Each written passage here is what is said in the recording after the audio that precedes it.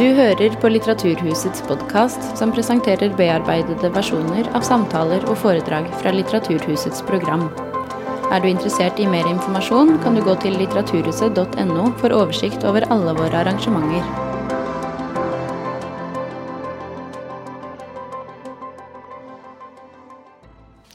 Hei, hei, og velkommen tilbake til et åpent litteraturhus.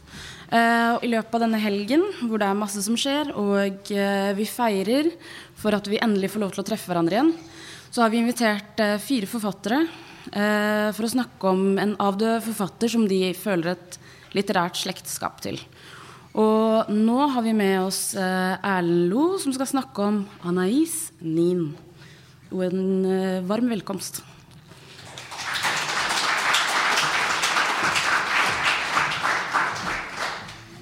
Så hyggelig å se at det var så mange som har kommet for å høre på det her. Jeg jo ikke her fordi jeg kan enormt mye om Anais Nin. Det gjør jeg ikke. Men fordi da jeg var 17 år og utvekslingselev i Frankrike, så oppdaget jeg hennes bøker. Og det var nok en nesten helt sånn direkte foranledning til at jeg begynte å skrive selv. Og da skrev jeg, i hvert fall fra jeg var 17 til kanskje 21-22, dagbøker i intenst tempo og omfang. Og det var altså åpna ganske direkte, tror jeg, av at jeg leste de dagbøkene her. Den gangen visste jeg ikke at hun egentlig skrev den på engelsk. Det gjorde hun. Jeg trodde hun var fransk, og hun var fransk. Men hun var så født i Frankrike i 1903 av kubanske foreldre. Vokste litt opp i Frankrike først, og så skilte de seg når hun bare var, jeg tror, et par-tre år. Så bodde hun i spansktalende land, og tenårene i New York, gikk på skole der, så hun ble flyttende i engelsk, så tilbake. Hun het egentlig, noterte jeg meg før i dag, eller hele navnet er Angela Anais Juana Antolina Rosa Edelmira Nin i Kulmel. Så har jeg valgt ut Anais og Nin da. Levd til 1977. Og er jo altså notorisk i dag fordi de dagbøkene går så langt i å utlevere hun selv, og ikke minst dem rundt henne da. Helt ublu. Og hun innbilte seg nok at de ikke kunne publiseres. Det var det som var planen hennes, med mindre den var kraftig redigert, av hensyn til han som hun gifta seg med som 20-åring, som het Hugh Portier. Ja, det skriver jeg opp her. Han omtales bare som Hugh alltid i de bøkene. Hugh Parker Wheeler heter han. Som hun forble gift med hele livet, samtidig som hun også hadde utallige andre forhold, og til dels veldig prominente. Hvorav da selvfølgelig Henry Miller er den mest kjente. Men så var hun heller ikke snøvere enn at hun da var kanskje 44 år, traff en 15-16 år yngre mann i en heis i New York, og gifta seg med han også, bak ryggen til Hugh da. Men det ble da annullert en 11 år senere på grunn av noen sånne skattegreier som ble for plagsomt for henne. Så da tenkte jeg at nei, det fikk heller være da. Jeg tror nok at det som trakk meg inn i det, og som gjorde at jeg i det hele tatt var klar over det, det var at jeg hadde hatt en uforklarlig sånn frankofili som ung tenåring. Det var ingen i min familie som kunne fransk, eller som hadde en gang vært i Frankrike, utenom en tante av mora mi, som alltid ble omtalt. Hun hadde flyttet til Oslo og liksom studert, og hun hadde liksom svikta, eller hva skal man si, komme seg ut av den bondestanden fra Trøndelag som hun kom fra, og var liksom grunnleggende usympatisk og bedrevitersk og så ned på morfaren min og på hele hans familie da. Og egentlig på all virksomhet som foregikk i Trøndelag. Og hun var veldig mye i Frankrike, og ble alltid omtalt som nevnt med veldig nedlatende. Så det var ingen grunn for meg til å bli tiltrukket av det som hun kunne da, som var fransk, så det må ha vært noe annet.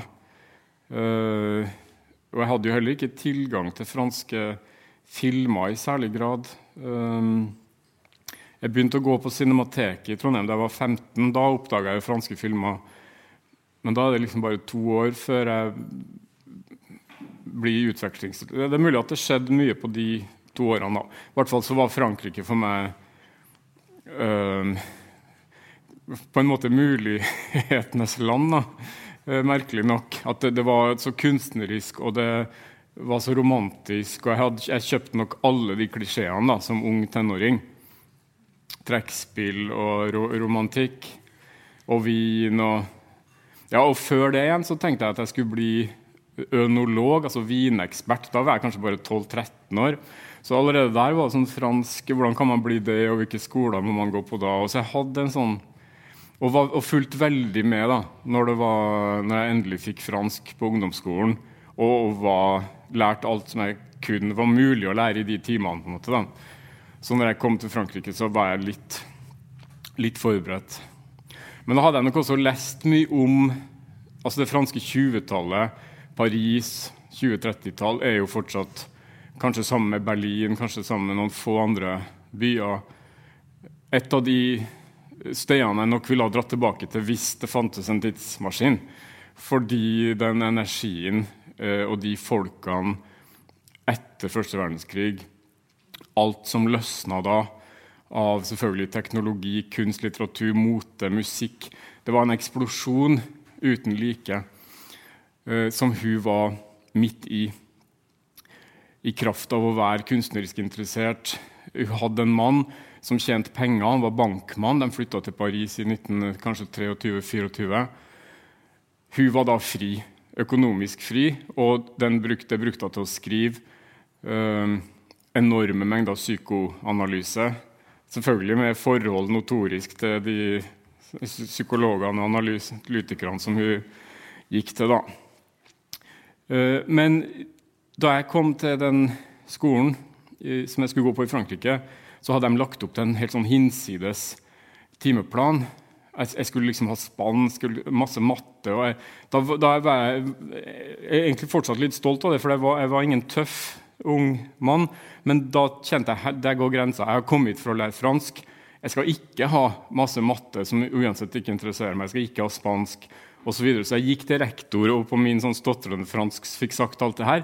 Så han barberte bort ganske mye av timeplanen min. Første dag, liksom, eller andre dag, veldig tidlig, i hvert fall første uke, som gjorde at jeg fikk mye tid det året.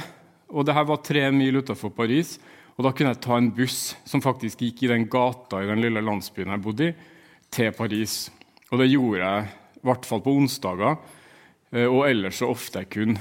Og da gikk jeg rundt i Paris og på utstillinger, og det var jo magisk. Å være 17 år og langt hjemmefra og ingen kontroll. Da gikk jeg på kino, og så gikk jeg selvfølgelig i bokhandlere. Og da fant jeg, det er egentlig 3, men den siste fant jeg ikke i hylla nå, dagbøkene da, til Anna Isnin 1939-44 og 44-47, og en enda tidligere. Og jeg ser at jeg må ha betalt 7 franc og 50 cent for den, eller for det i hvert fall den ene der. Og dem leste jeg sånn i ett strekk. Jeg søkte etter dem på norsk nå, men det virker nesten ikke som de er oversatt til norsk, men til dansk da. Danskene er jo litt mer grenseløse og like sånne ting som ikke vil like. Så i hvert fall finnes de på dansk. Og da tenkte jeg bare jeg har veldig begrenset med tid her da, men jeg skal lese litt for dere i noen utdrag bare fra Anna Isnin, altså det her er jo kanskje det mest kjente. Henry and June kalles den her, og det ble også en film i 1990. gjort om forholdet, sånn trekantforholdet mellom Anna Nin og Henry og June Miller. Jeg tror nok at det som tiltrakk meg mye, i tonen i de dagbøkene var et helt sånn grenseløst behov for å leve livet på en slags sann måte. Det var ingenting som skulle være uprøvd, og en lidenskap helt grenseløs, og samtidig masse tvil og tilbake. Og når elskerne bort, så jeg helt ødelagt. Og plutselig, det går unna da. Og helt grenseløst blir det jo i den boka her, som heter Incest. Så de fleste av dem her jo ikke gitt ut før etter at hun død, fordi det ble sensurert, og mye fortsatt ikke gitt ut. Men her skriver jeg jo om, jeg kan lese en liten passasje etterpå, om at altså mellom Miller og ektemannen og litt sånn psykoanalytiske seksuelle forhold, så får jeg altså som 30-åring også et fysisk seksuelt forhold til faren sin. Og det sånn, what? Er det mulig liksom? Hva skjer nå? Og hun lengter etter at faren skal komme, og da skal vi gjøre sånn. Og, altså, det grenseløst da. Og mitt liv var jo ikke så grenseløst. Mildt sagt da. Jeg var 17-åring i en liksom ganske proper familie i en landsby utenfor Paris, og de jobbet, og så var det litt ost og litt middager, og veldig opptatt av at jeg skulle sitte når jeg gikk på do, for eksempel. Altså veldig sånne, for meg rare ting da, og lyset måtte slås veldig av, og sånne ting som vi ikke holdt på med i Norge. Nesten ikke fortsatt. Men det var, og jeg møtte jo ingen. Jeg lå med ingen av foreldrene mine, ingen, veldig lite som kan ligne på hennes liv. Men jeg ble nok veldig tiltrukket av den der kunstneriske, overskridende livet som jeg fikk inntrykk av at hun hadde levd. Og ikke minst det at det skulle skrives om det. Og det var det jeg tok med meg. Sånn at jeg begynte jo også å skrive, som sagt. Og det var hver dag, og det var hele tiden. Og det var filmer jeg hadde sett, og drømmer, og jenter som var søt, og forelskelser som liksom ikke ble gjengjeldt, og alt mulig da. Jeg gikk på loftet i dag, der har jeg sikkert et 50-talls dagbøker. Jeg fant en fra jeg var 17, jeg skal ta og lese opp noe etterpå. Og det er sånn at når jeg satt på loftet nå i formiddags og kikket på det, så ble magen krympe seg, liksom. Er det mulig? Var jeg så usikker, skjør? Hva er liksom midt i alt da? Sånn som jeg kan se at noen tenåringer som jeg har rundt meg nå, men nesten enda mer på en måte. Det som om de vet mye mer enn jeg gjorde da, kanskje på grunn av alt som er tilgjengelig nå, av internett og informasjon om hvordan andre har det. Jeg tror det var mye mer gjetting, bare for ikke så mange tiår siden, om hvordan andre har det, og hvordan livet skal være. I dag er det mye mer sånne flagg og følg da. Bare les noen få ting, for det her skulle jo ikke vare så lenge. Inni her fra biblioteket så fant jeg for et bursdagskort, som er sendt til en 3-åring. Så det er mange som er opptatt av Anna Nin da. Ja, litt tilfeldige utvalg. Aldri har jeg så tydelig som i aften, altså det er dansk da, innsett at mitt dagbokskriveri er en last og en sykdom. Jeg kom hjem 7:30, utkjørt av en vidunderlig natt sammen med Henry og 3 timer sammen med Eduardo. Jeg hadde ikke krefter til å gå til Henry igjen. Jeg spiste middag og røkte drømmende. Jeg svevede inn i mitt soveværelse og merket en følelse av at bli omfavnet, at falle inn i meg selv. Jeg tok min dagbok frem fra den siste skjulested under mitt toalettbord og kastet den på sengen. Jeg hadde på fornemmelsen at jeg så den en opiumsryger forbereder sin pipe. Dagboken deler som et bruddstykke av meg selv min dobbelthet. Hvor er min enorme tretthet blevet av? Nå og da holder jeg opp med at skrive og føler en dyp sløvhet, og så driver en demonisk følelse meg frem. Altså, jeg ble nok som tenåring også tiltrukket av den der vanvittige nødvendigheten i kunsten. Du må gjøre det her, ellers så blir du ulykkelig på en måte. Så jeg dyrket nok det litt da. Det var en annen ting her, skal vi se. Nesten alltid det lidenskapelige ting da. Jeg skjønte jo ikke, kan jo umulig ha skjønt mye av det her som 17-åring. I natt kunne jeg ikke sove. Jeg forestilte meg at jeg igjen var i Natashas leilighet sammen med Henry. Jeg ville gjenoppleve det øyeblikket han kom i meg mens vi stod opp. Han lærte meg å legge benene omkring ham. Sådan noe er så ukjent at det forvirrer meg. Bakefter fikk fryden mine sanser til å eksplodere, fordi den har sluppet en ny slags begjær løs. Anais, jeg kan føle deg og din lidenskap helt ned i mine tær. For ham det også som et lynnedslag. Han blir alltid forbauset over min fuktighet og min varme. Og så videre. Ganske saftige ting da. Og selvfølgelig en rekke kunstnere som går inn og ut her, Salvador Dalí og hele gjengen liksom, som man ser for seg nå som befolket Paris på 20-tallet, kanskje tidlig 30-tallet. Skal vi se, det var noen ting her. Jo. Forleden tok Yu, altså ektemannen, meg med hen på et hotellværelse for å gå i seng med meg der. Lekede at vi hadde en affære. Nå du en ludder, en riktig ludder. Han nøt det ukjente ved det, og et øyeblikk føltes som at røre ved en fremmed kropp. Men leken ga ikke meg noen glede. Jeg fysisk besatt av Henry. Jeg bange for at jeg i virkeligheten en trofast kvinne. Utropstegn. 1. mai 33. Yu 2 dager i London.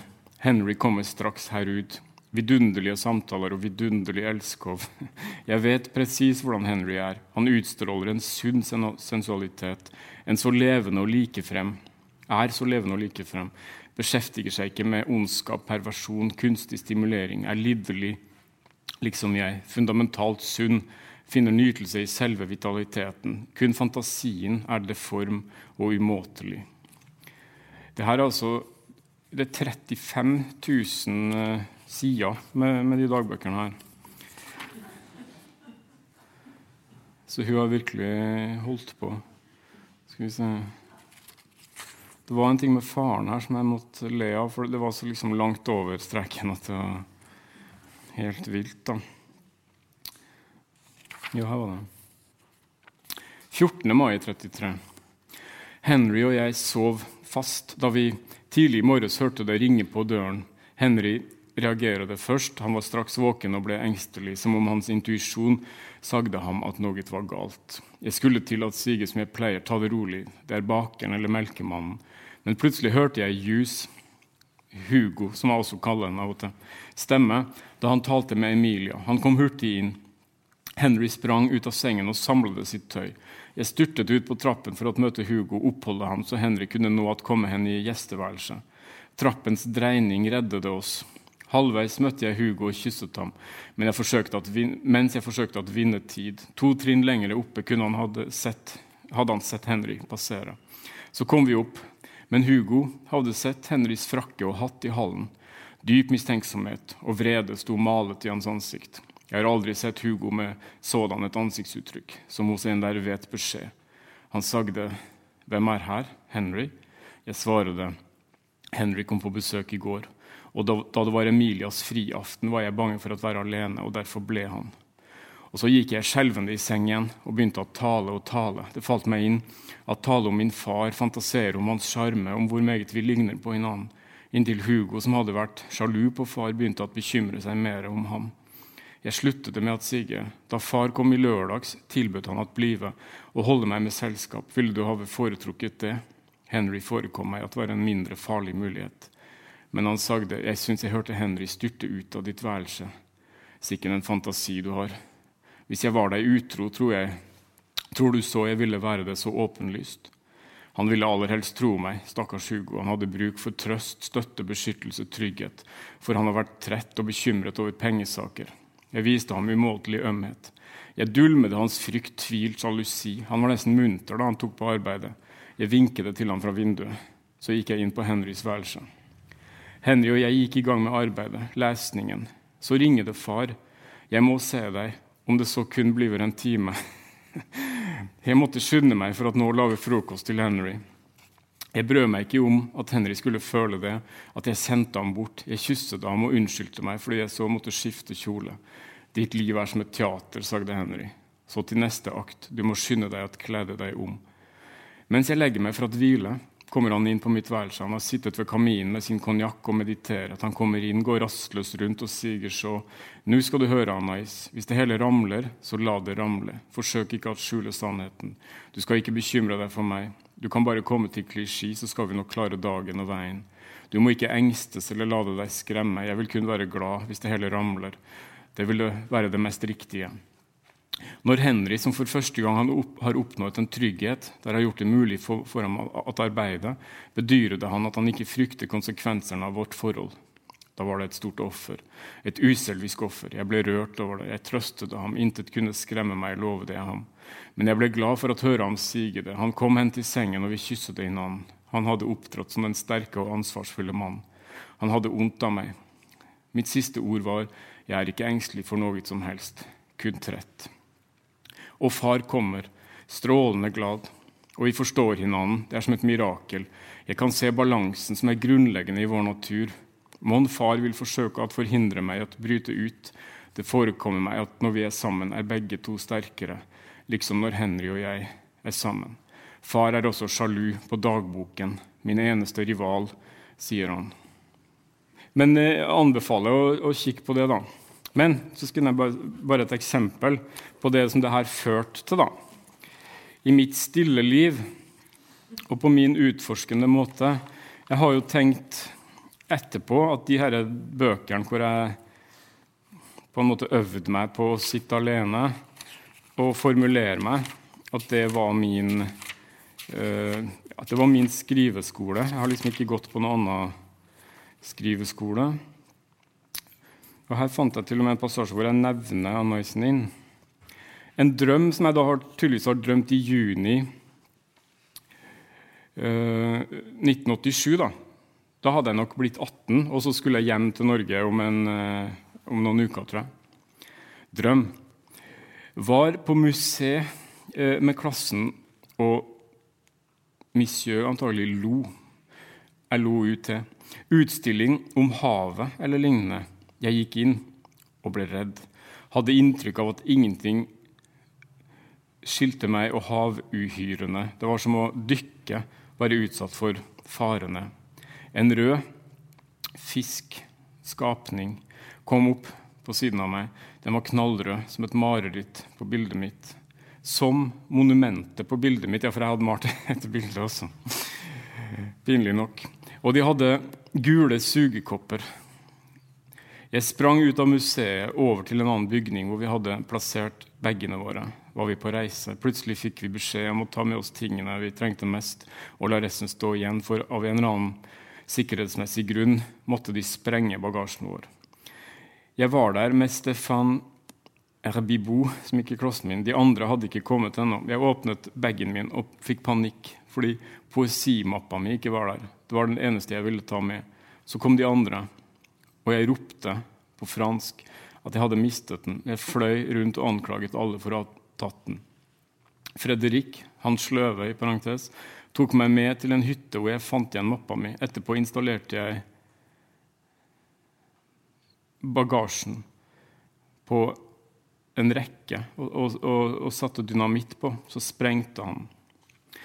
Anaisen drømte ofte at hennes dagbok brant opp eller ble ødelagt. Dette likedan.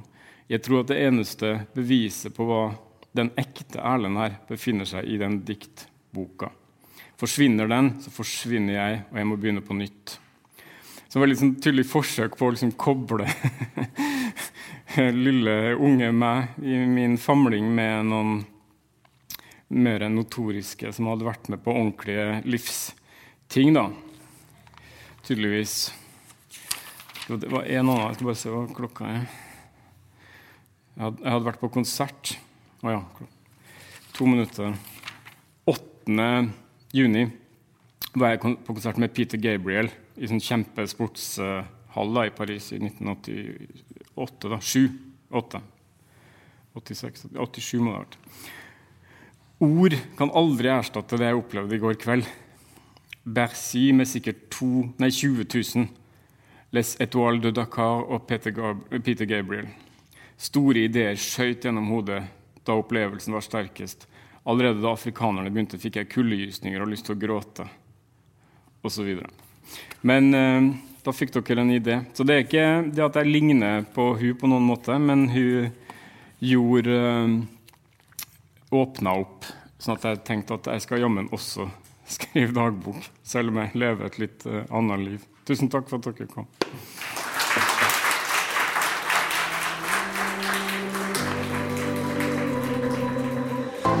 Du har hørt på Litteraturhusets podcast, som presenterer bearbeidede versjoner av samtaler og foredrag fra Litteraturhusets program. Del gjerne podcasten med familie og venner via iTunes eller SoundCloud om du liker det du har hørt. Følg oss også på Facebook og på litteraturhuset.no for informasjon om flere aktuelle arrangementer. Musikken laget av Apotek.